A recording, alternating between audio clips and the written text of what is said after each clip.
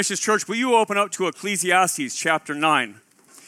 If you are unfamiliar with the Bible, if you can find Psalms, that's right in the middle of your Bible. Ecclesiastes is right there after that, in the middle of that wisdom literature. And we're working through this Advent season. We're working to this time, just as Pastor Matt said, where we ready ourselves to what God has done in Christ for us. So we prepare ourselves for the birth of Christ, for the celebration of Christ, Jesus, God in flesh, entering into human history.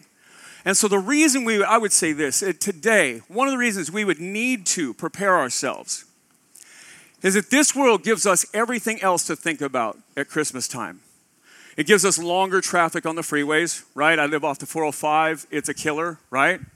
It gives us lots of shopping and longer lines in the stores, and it gives us these family gatherings and church gatherings and work gatherings where we do gifts and exchanges. It gives us these family times that though they're amazing to be with family, it just packs us full of things in this season. And so each year we just push pause a little bit on Sunday mornings to remind ourselves why we celebrate Christmas.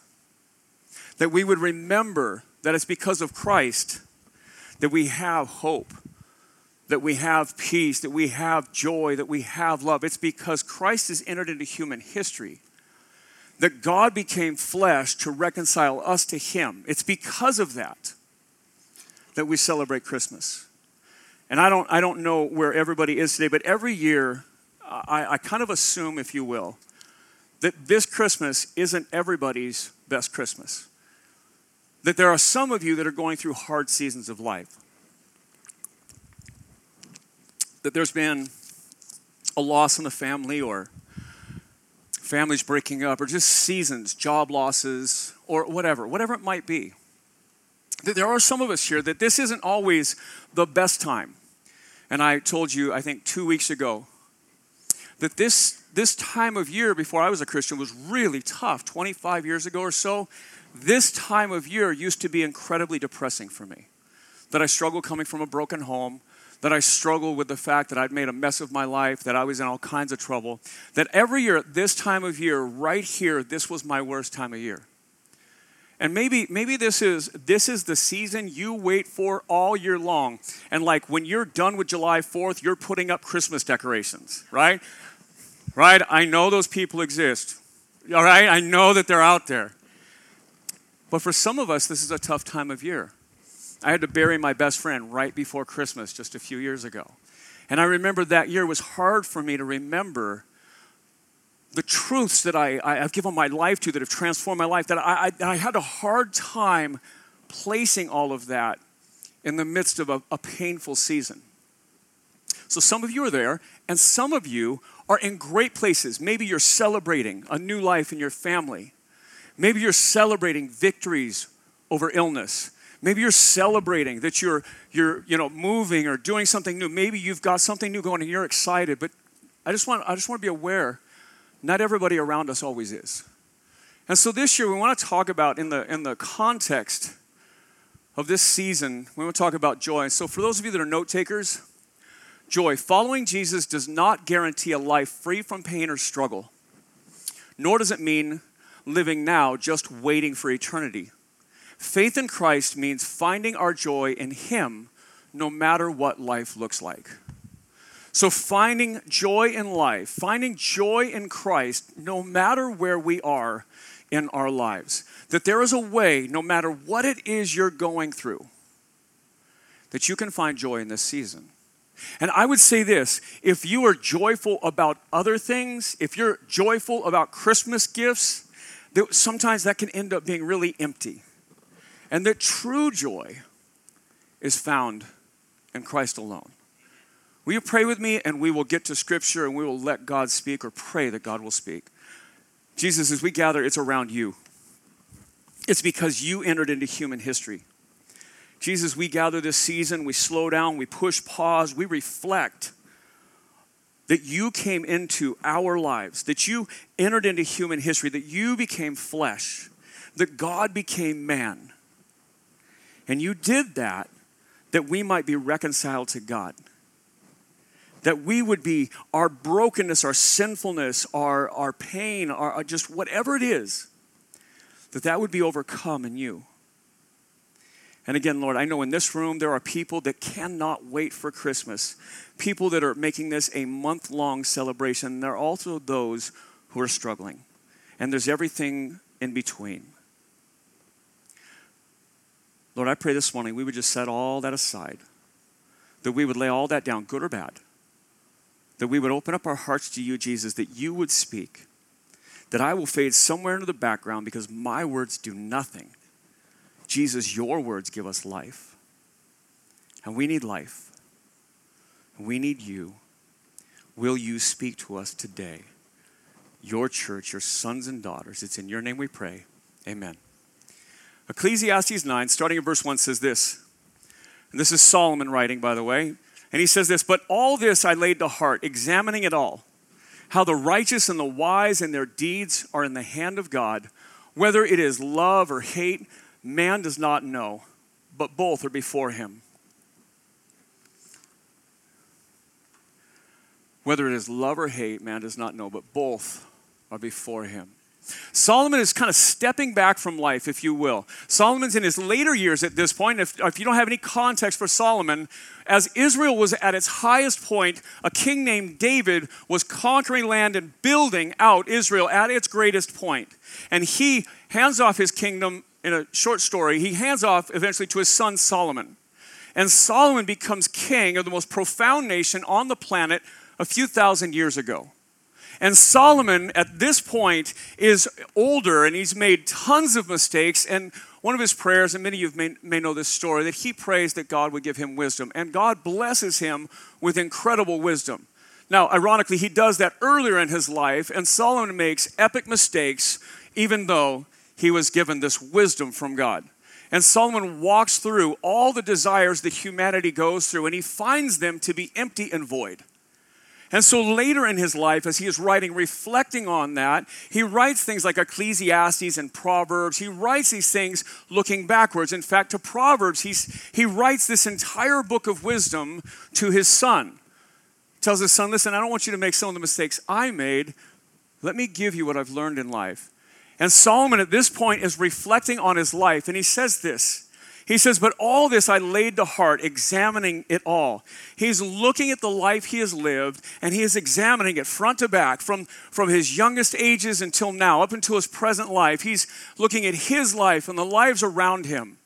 At this point in his life, he is the most powerful, probably the richest man on the planet when he is doing this.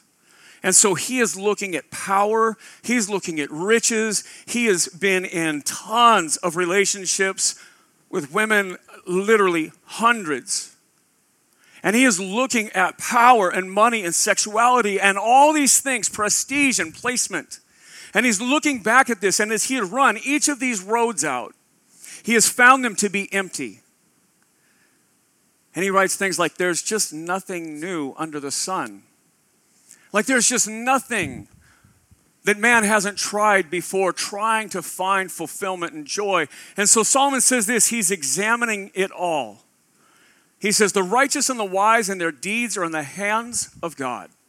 Now, the reason I want to pause and catch that one point is most of this chapter is written to followers of Jesus, or Old Testament context, those who were the people of faith, those who followed God.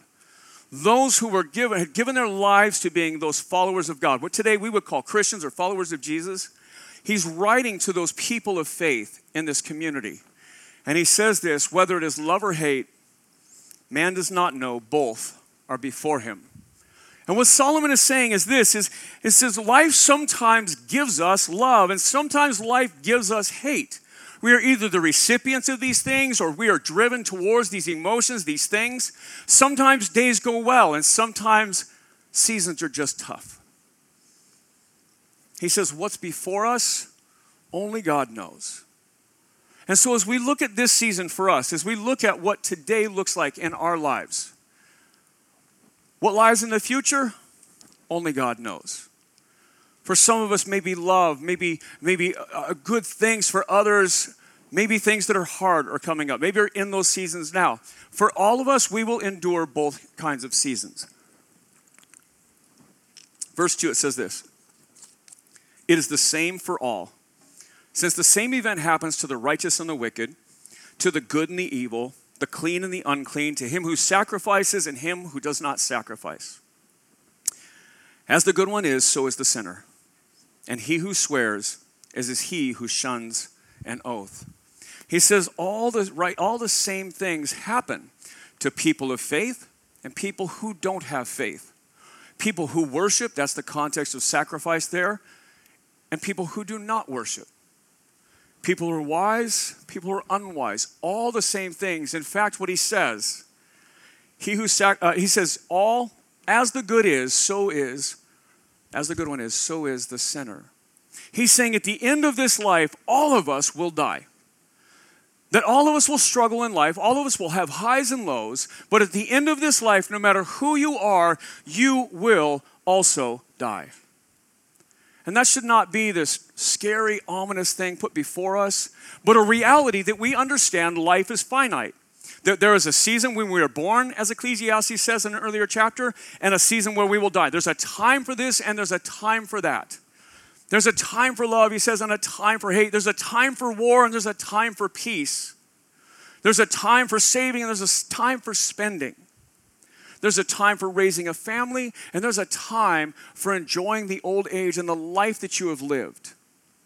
But what Solomon would say is every one of us have an inescapable appointment with death. All of us, no matter what, will face the one thing we cannot control together, and that's death.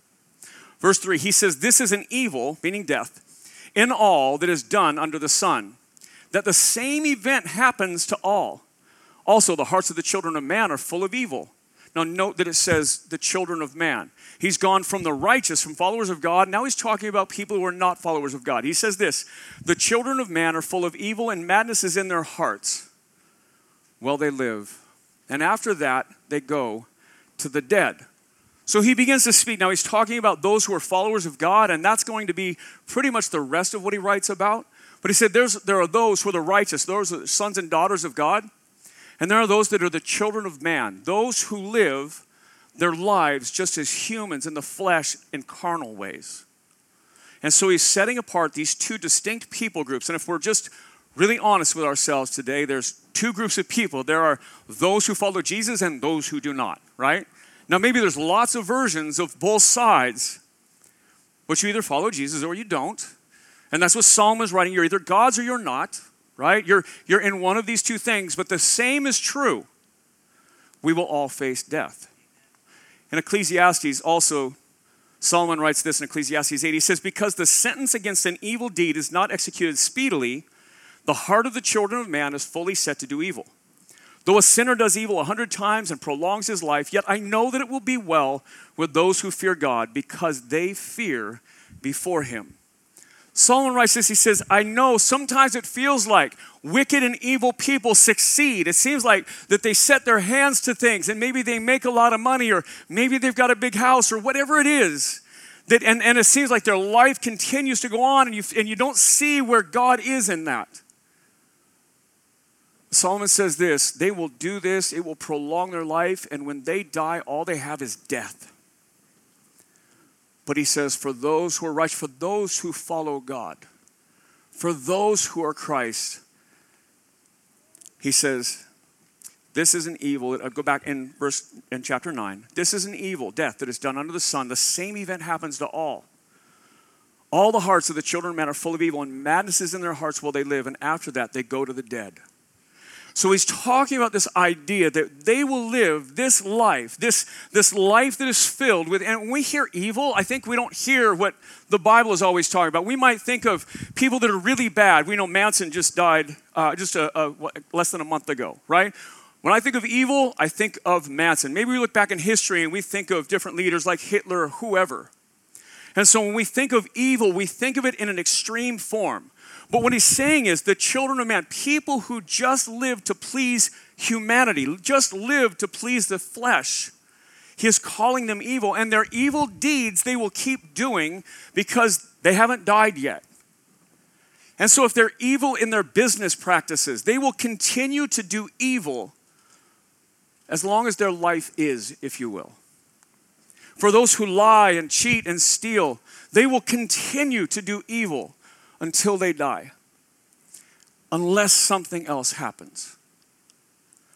We have to ask ourselves, okay, so if this life, if it will end in death, if this life will all end the same way, and if there's being a follower of God and not being a follower of God, then what might our purpose be here? If it's not to live here problem-free, if we're not to live it, if we're not given this life to live, where because we become a follower of Jesus, now everything goes really well, and that's his point in verse 3, and in chapter 8, that sometimes wicked people succeed.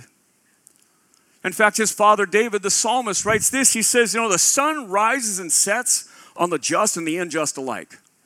Like the same sun that shines on you and me, shines on wicked, evil people as well.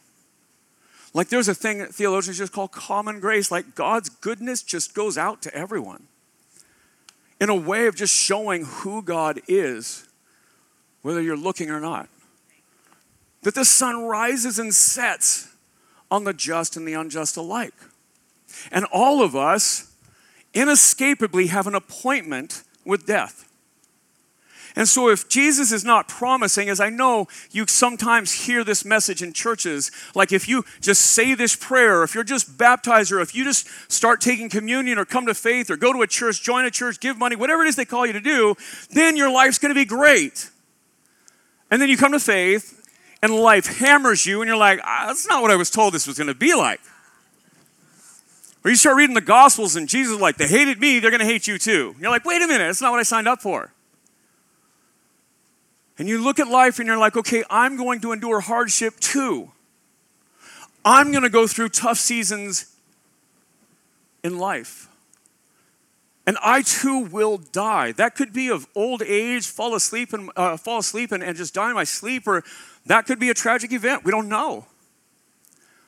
And so backing out of this, when we look at these lives side by side, those who follow God and those who are evil, and we look at them and really the sun rises and sets on the both of them, then we got to ask ourselves, then why when we come to faith, doesn't just Jesus take us with him?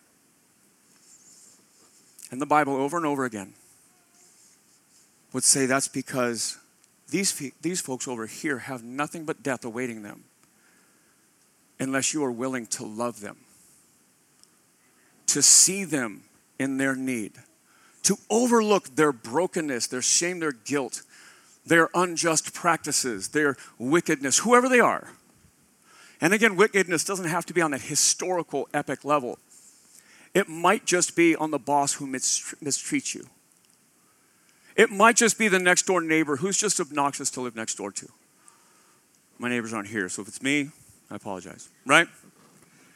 But whatever that looks like, that we would understand that our place here is worth going through the highs and lows of life, following Jesus, knowing we'll die, knowing that when we die, we will be confronted by the living God, that we will stand there in Christ, but we will look back at this life and some just have death and an eternity separated from God. And so we begin to see this life and ask, where does our purpose lie in this? Verse 4, he says, but he who is joined with all the living has hope, for a living dog is better than a dead lion. I like his poetic approach. A living dog is better than a dead lion. He says, but he who is joined with all the living has hope. He says he or she in this context, you and I, if you're a follower of Jesus today, if you've set aside your life to let God lead your life and not just yourself, if you are one who calls Christ Lord and Savior, it says you are joined with all the living. In fact, Jesus in John 11 would say, even though you die, you're going to live. That you have been joined with all the living. And better a living dog than a dead lion. Here's what he's saying. Better to have less and be alive than to gain everything and be dead. He says if we can get a hold of that, if we can understand that it is better to be in Christ, that it is better to be alive and live a just life and live a life that brings honor and glory to God, to live a life that is given over to Jesus. It is better to do that even if we are smaller or lesser than it is to be a lion who dies. To be someone maybe great in this life who has nothing else left. To be a lion among businessmen and women. To be a lion in your neighborhood. To be a lion in your school if you're a student. He says that will die. And so we begin to see ourselves positioned next to those who do not know Jesus and find a purpose in that. Pastor Matt said that earlier. He said, listen, there are folks that are wanting to come to church on Christmas Eve, even though their lives are not given to Jesus, that they don't go to church on other Sundays, maybe just Christmas and Easter, but they will come with you. And maybe they will come and they will hear the gospel in a new way for the first time, and they will hear about the hope that is found in Christ. Verse 5, it says this, for the living know that they will die, but the dead know nothing, and they have no more reward, for the memory of them is forgotten. Their love and their hate and their envy have already perished, and forever they have no more share in all that is done under the sun. He's painting this bleak picture of those who have nothing else to cling to in this life but this life. And he is pointing us, those who call ourselves followers of Jesus, he is pointing at the stark reality that for those who are not in Christ, that's all they have. And that for sure will die. That will come to an end for sure. Warren Wiersbe says this, and I kind of quoted it earlier, death is not an accident, it is an appointment. It's a destiny that nobody but God can cancel or change. Warren Wiersbe wrote a book on Ecclesiastes called Be Satisfied, kind of taking the lens of Solomon and looking through the one person who had the most stuff in life. And what he comes to is that it's all futile and there's nothing but God. And then he says this, that death is not an accident, it's an appointment that nobody but God can cancel or change. Here's 2 verses for you. Hebrews 9 says this, it is just as it is appointed for man to die once, and then after that comes judgment. Another one for you is this, how then will they call on him whom they have not believed? And how are they to believe in him of whom they've never heard? And how are they to hear without someone preaching? And that word can be translated proclaiming too, same word. And so don't think preaching. Don't think somebody with a microphone on a stage or somebody standing on a street corner. Proclaiming is a better way to say that. As we look at this Christmas seasons, there's those songs like Hark the Herald Angels Sings. That word herald, that word proclamation, proclaiming. What Paul in the book of Romans is saying is, how will they call on Jesus if they've never heard? And how are they going to hear if you don't tell them? If you don't invite them, if you don't show them, how are they going to know? How will they know unless the gospel is told to them? And so he's painted this picture. Listen, all of us will die. All of us will endure hardship. Some of us have a living hope that is eternal, and some have no hope. And the only hope they find is taking gains and grounds in this life. But that will perish. And so Solomon has set this thing up. And again, understand that Solomon was one of the most rich and powerful men ever. And he lays this before us and says, rich, powerful, kingdom, fame, it's nothing. In fact, when he achieved it, he was empty. What if we took this season where folks are open to coming to church, where folks are open to talking about Jesus? It's literally the celebration of Christ. That's why we call it Christmas, right? It's literally that Jesus entered into human history to reconcile a broken and flawed and failed humanity, reconcile them to a holy and loving God. The reason the sun rises and sets on the just and the unjust alike is because God is good and loving. And God wants that sun to shine on everyone, that the rain would fall and grow crops for everyone, that God would show common grace to all so that we can point to a genuinely loving God. That we would point to a God who loves the lost. That we would be able to see that in the end they have no hope and they will be separated from God forever. And that we will live on, but we have this life, we have this moment in time where we can join with God in showing the goodness and the grace of God to everyone around us. And that we can pause in these seasons where everybody is so worried about what they have to buy or what they hope to receive or where they need to be or where they have to go or who they have coming over. We just press pause for a minute in this season and remember that it's about Jesus and remind others that there is a Jesus who loves them. That there is a Jesus who loves them so much that he stood up off his throne in heaven to enter into human history. That he would put on flesh and live this life, that he would suffer like we suffer, that he would mourn like we mourn, that he would go hungry at times, that he would be tired, that he would feel lonely, that he would be betrayed, that he would endure this life instead of remaining on a throne he deserves. If we would just point them to this Jesus who is, we will go on to see in Good Friday and Easter as we do each year, or really here every Sunday. This Jesus who lived for them, this Jesus who died for them, and this Jesus who is alive and ascended to heaven, who is King and Lord and Savior for them. That we would allow this season to be that for us. That gives us this place to find joy in the midst of chaos sometimes. That gives us a place to find joy in relationships that are challenging for us. With bosses that don't treat us very well, or coworkers that don't believe the same things, or family members, or neighbors, or whatever it might be, students you go to school with. That we would use this season, we would always do this, but we would be reminded that this season is so important. So now as he kind of begins to go back to the believers, go back to those who are followers of God, he begins to kind of apply some of that. See, verse 7, he says, "Go, eat your bread with joy and drink your wine with a merry heart. For God has already approved what you do." It's that last part I want to look at. We're going to go backwards. He says, "For God has already approved what you do." See, there are people, really, even within Christianity, that are so paralyzed by this life. Like that they're afraid we're going to make this mistake or that mistake. And just everywhere they turn, it's like, I hope I don't do something wrong and God all of a sudden doesn't love me.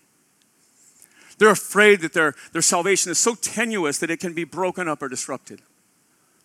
And I love that Solomon, even before Christ had come, says this. He says, listen, as a follower, as one of God's own son or daughter, God has already approved what you do. That in the gospel, that we stand in Christ, that as we look to God in Christ, that it isn't because we're so good or because we can do no wrong. It's because Christ has covered our sin. That wherever we fall short, Christ makes up the gap. In fact, I would say, wherever we are, we have nothing to contribute. And Christ fills the gap. And so when God looks at us, he sees the perfection of Christ on us. Not that we don't fall short, but that Christ never falls short. And so he says, listen, God has already approved what you do. You don't have to worry. Just live for Jesus. Let me back up and read the first part of that verse to you. He says, "Go and eat your bread with joy and drink your wine with a merry heart." Here's what he's saying. So how do we live as believers? How do we continue to live in light of the fact that there is a world out there that doesn't know Jesus and that we are in this world still to love on those so that they might see Jesus? How are we to go about this? And how are we to find joy in our lives when not everything goes well? And he says, eat your bread and drink your wine. Be merry, enjoy what God has given you. The Jewish meal at the end of the day is unlike most of us, where a lot of people, I know those who are into nutrition and fitness would immediately say it's not what they do necessarily, but most of us, our meals build till the end of the day. And the end of the day is that big dinner meal that is our biggest meal of the day. In Jewish culture, it wasn't like that. This last meal might be after a long, hard day out in the fields of farming or ranching or doing whatever they might do, or business in town, whatever it is they were doing. And everybody gathers back in this big familial home. And they would sit down at the end of the day, primarily it's just bread and wine. It was this smaller meal before they went to bed. They'd already eaten at work or eaten where they'd been out. They'd done their thing and they were coming back in. And really what it was circling up with family. Again, this is before electricity and all the things that we do today. And they would sit around, oftentimes candlelit. And they would have this final meal, this bread and this wine at the end of the day. And what Solomon is saying here is just enjoy the little things that God has given you in your family. that you would walk through this life. You're going to have highs and lows, but find this time. God has already approved of what you do. Enjoy what God has given you. He'll go on, he says this, let your garments always be white, and let not oil be lacking on your head. This is really kind of more of a festive thing. I know when we hear white garments, we think New Testament, like righteousness in Christ. We think all these things. If you're kind of a Bible nerd like me, that's the first thing that comes up, right? And he was really talking about like holiday stuff. Like that you would put on your best and you would anoint, their family would be anointed with, they would smell good, they would look good. And he's really talking about festivals and holidays, things like that. Today, he might talk about something, your Christmas outfits, and that your home would smell like baked goods that are super fattening, like cheesecake. You know who you are. I'm just saying. So, that you would be able to enjoy these larger gatherings, that you would be able to take these seasons that are celebrations, that are times of sharing with others, that you would take that no matter where you are in your life, that you would be able to celebrate with others, that you would be able to put on something nice and smell good. College students, men especially, right? Smell good and let your family enjoy you, right? He's saying go enjoy that.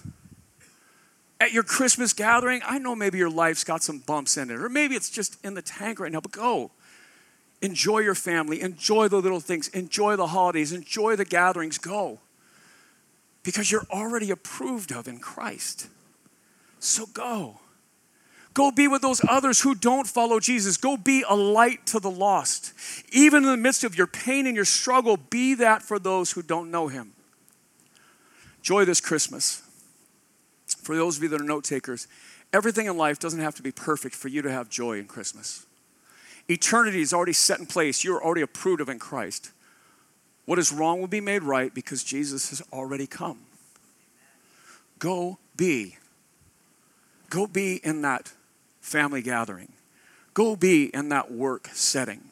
You don't have to be perfect. God's already approved of you.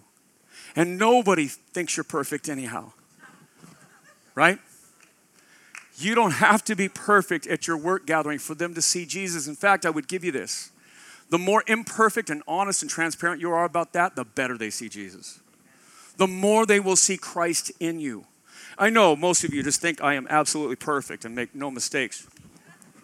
You even laugh. You're like, yeah, no, really, really far away from that.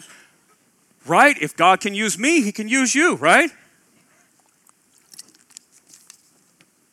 Verse 9, he says this, enjoy a life with the wife whom you love, all the days of your vain life that he has given you under the sun, because that is your portion in life, and in your toil at which you toil under the sun. He's obviously speaking to men at this point. Women, flip it, you can understand this, right? Young people who are single, maybe someday that's you. Maybe right now you're just looking at your family and your parents. Maybe you've gone on in life and you're in that older age where you had a long marriage and you're widow or widowed. Whoever that is, God is saying, I give you, even in this vain life, in this life that every life is going to end in death. He says, even in that, I just want you to enjoy the love of another person that I've given you. Obviously, that primary relationship is between a man and a wife. That you would enjoy being in love. That would become a family should God choose to give you children. That you would enjoy those things that, yes, we all will still die. Yes, we'll all go through highs and lows, but enjoy the one with whom God has given you. Proverbs says to love the wife of your youth. To cherish that woman God gave you as a younger man, or that man God gave you as a younger woman. Your family. Marriage and family are often center points of Christmas. God has given you that family for your joy. If your family is not here, not what it should be, God has given you the church family as well. Find joy in those that God has given you. God bless you. I got to say, this is a little off topic. This is just free for the moment. I've learned some incredible things from some guys who have gone on and outlived their wives. Those who have lost their wife and just said, you know what? I had an amazing marriage, and those guys have said, I don't want another relationship. Like, I had a great relationship. and listening to men who have outlived them, and listening to women also who have outlived their husbands, which is obviously more common, but just that story of how fulfilling something was that they don't want to try and replace it. Those things have touched me so deeply that when I hear these verses, I can't stop thinking, those of you who have been around a long time, of Will Kudik, and just that story of a man who loved a wife for so long that just everything in him was fulfilled, and that he lived almost 2 decades beyond her. That was just what hit my heart for this. Verse 10, it says this, whatever your hand finds to do, do it with all your might. For there is no work or thought or knowledge or wisdom in Sheol. Sheol is another word for death, to which you are going. He reminds us again, whatever you do, do it with all your might. Enjoy what you do, because eventually it won't be. And he reminds us this life is temporary. Colossians says it this way. Whatever you do, work heartily as for the Lord and not for men, knowing that from the Lord you will receive the inheritance as your reward. You are serving the Lord Christ. It's been a challenge throughout my life, whether in ministry or out in secular vocations, whatever, that everything I do in my job, it's not for the person I work for, even when I've owned businesses, it's not for the customers that my life is really lived out for God, whether it's business or family or pleasure, whatever it is. That we should work as if we're working for Jesus. Literally, we should give our best. That when we do that, we should treat people appropriately. That we should treat customers, if we have a service or a business, that we should treat them in such a way that they can see Christ in our business practices. If we manage people or if we're managed by people, however that looks, that in our setting we would look enough like Jesus that they would know. Joy at work. You can find joy in the work that God has given you, even if you don't enjoy your job. Often God will use you in your workplace as a missionary for Him. Let that be a motivator to work with a joyful heart. I'm going to close with this. It says this, verse 11. Again, I saw under the sun that the race is not to the swift. So it's a repeated phrase, all that happens underneath the sun. In other words, all of life. He says, again, I saw under the sun a race, that the race is not to the swift, nor the battle to the strong, nor bread to the wise, nor riches to the intelligent, nor favor to those with knowledge. But time and chance happen to them all. For man does not know this time, like fish that are taken in an evil net, like birds that are caught in a snare. So the children of man are snared at an evil time when it suddenly falls upon them. He says it doesn't always mean that the smartest guy in the room has the best job. It doesn't always mean that the hardest working gets the best things. He says chance happens to us all. And that is not a reason, if you're in here and you're a student, that is not a reason to do anything less than get a great education. Especially for those of you that your parents are doing that with you, like honor that. Take advantage of that. Yes, more oftentimes than not, education pays off. But what Solomon is saying is the race isn't always won by the fastest runner. That life isn't always capitalized on by the best people. Sometimes life just deals you life. But you are in that life in Christ.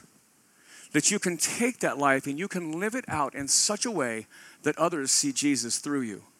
So joy in Christ. Having joy that is found in Christ is about knowing that God has rescued you from death, given you a purpose on earth to show Jesus to others, and enjoying the life that God has given you to live.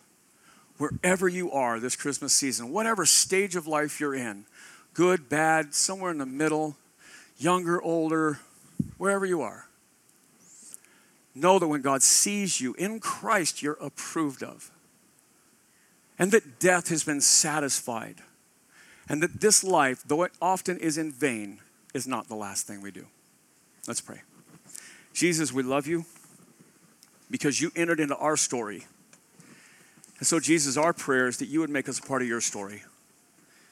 That you would give us that ability to live for you, love others. That we would be a light into a dark world. God, I pray for those right now that are enduring the loss of a loved one this season. I've been there. I know how that goes. I know that can really hinder our hearts. I pray for those who are working through illness, suffering and struggling, Lord, as I get to see that often. And I know how that can pull us back. Lord, for those whose workplaces or families or neighborhoods or schools or whatever it might be, their social setting is not what they want it to be. I pray that they would see you in it, that they would love the simple things that you have blessed them with, that they would love the relationships you've given them. I pray for marriages right now, that men would learn to love the wife of their youth, and that wives, they would love their husbands like the church loves you, Jesus. Let us be the fulfillment of you here on earth that others might see you. Let us take seriously that you have given us an opportunity to make you famous in our community. Jesus, it's never going to be about Generations Church. It'll always be about you. You must be made famous for this thing to be right. So may we hold you up high as we worship, as we pray, as we do as we respond. And then send us out like missionaries to a mission field in our own neighborhood, to our own families, to our own schools. And let us bring glory and honor to you, Lord. Amen.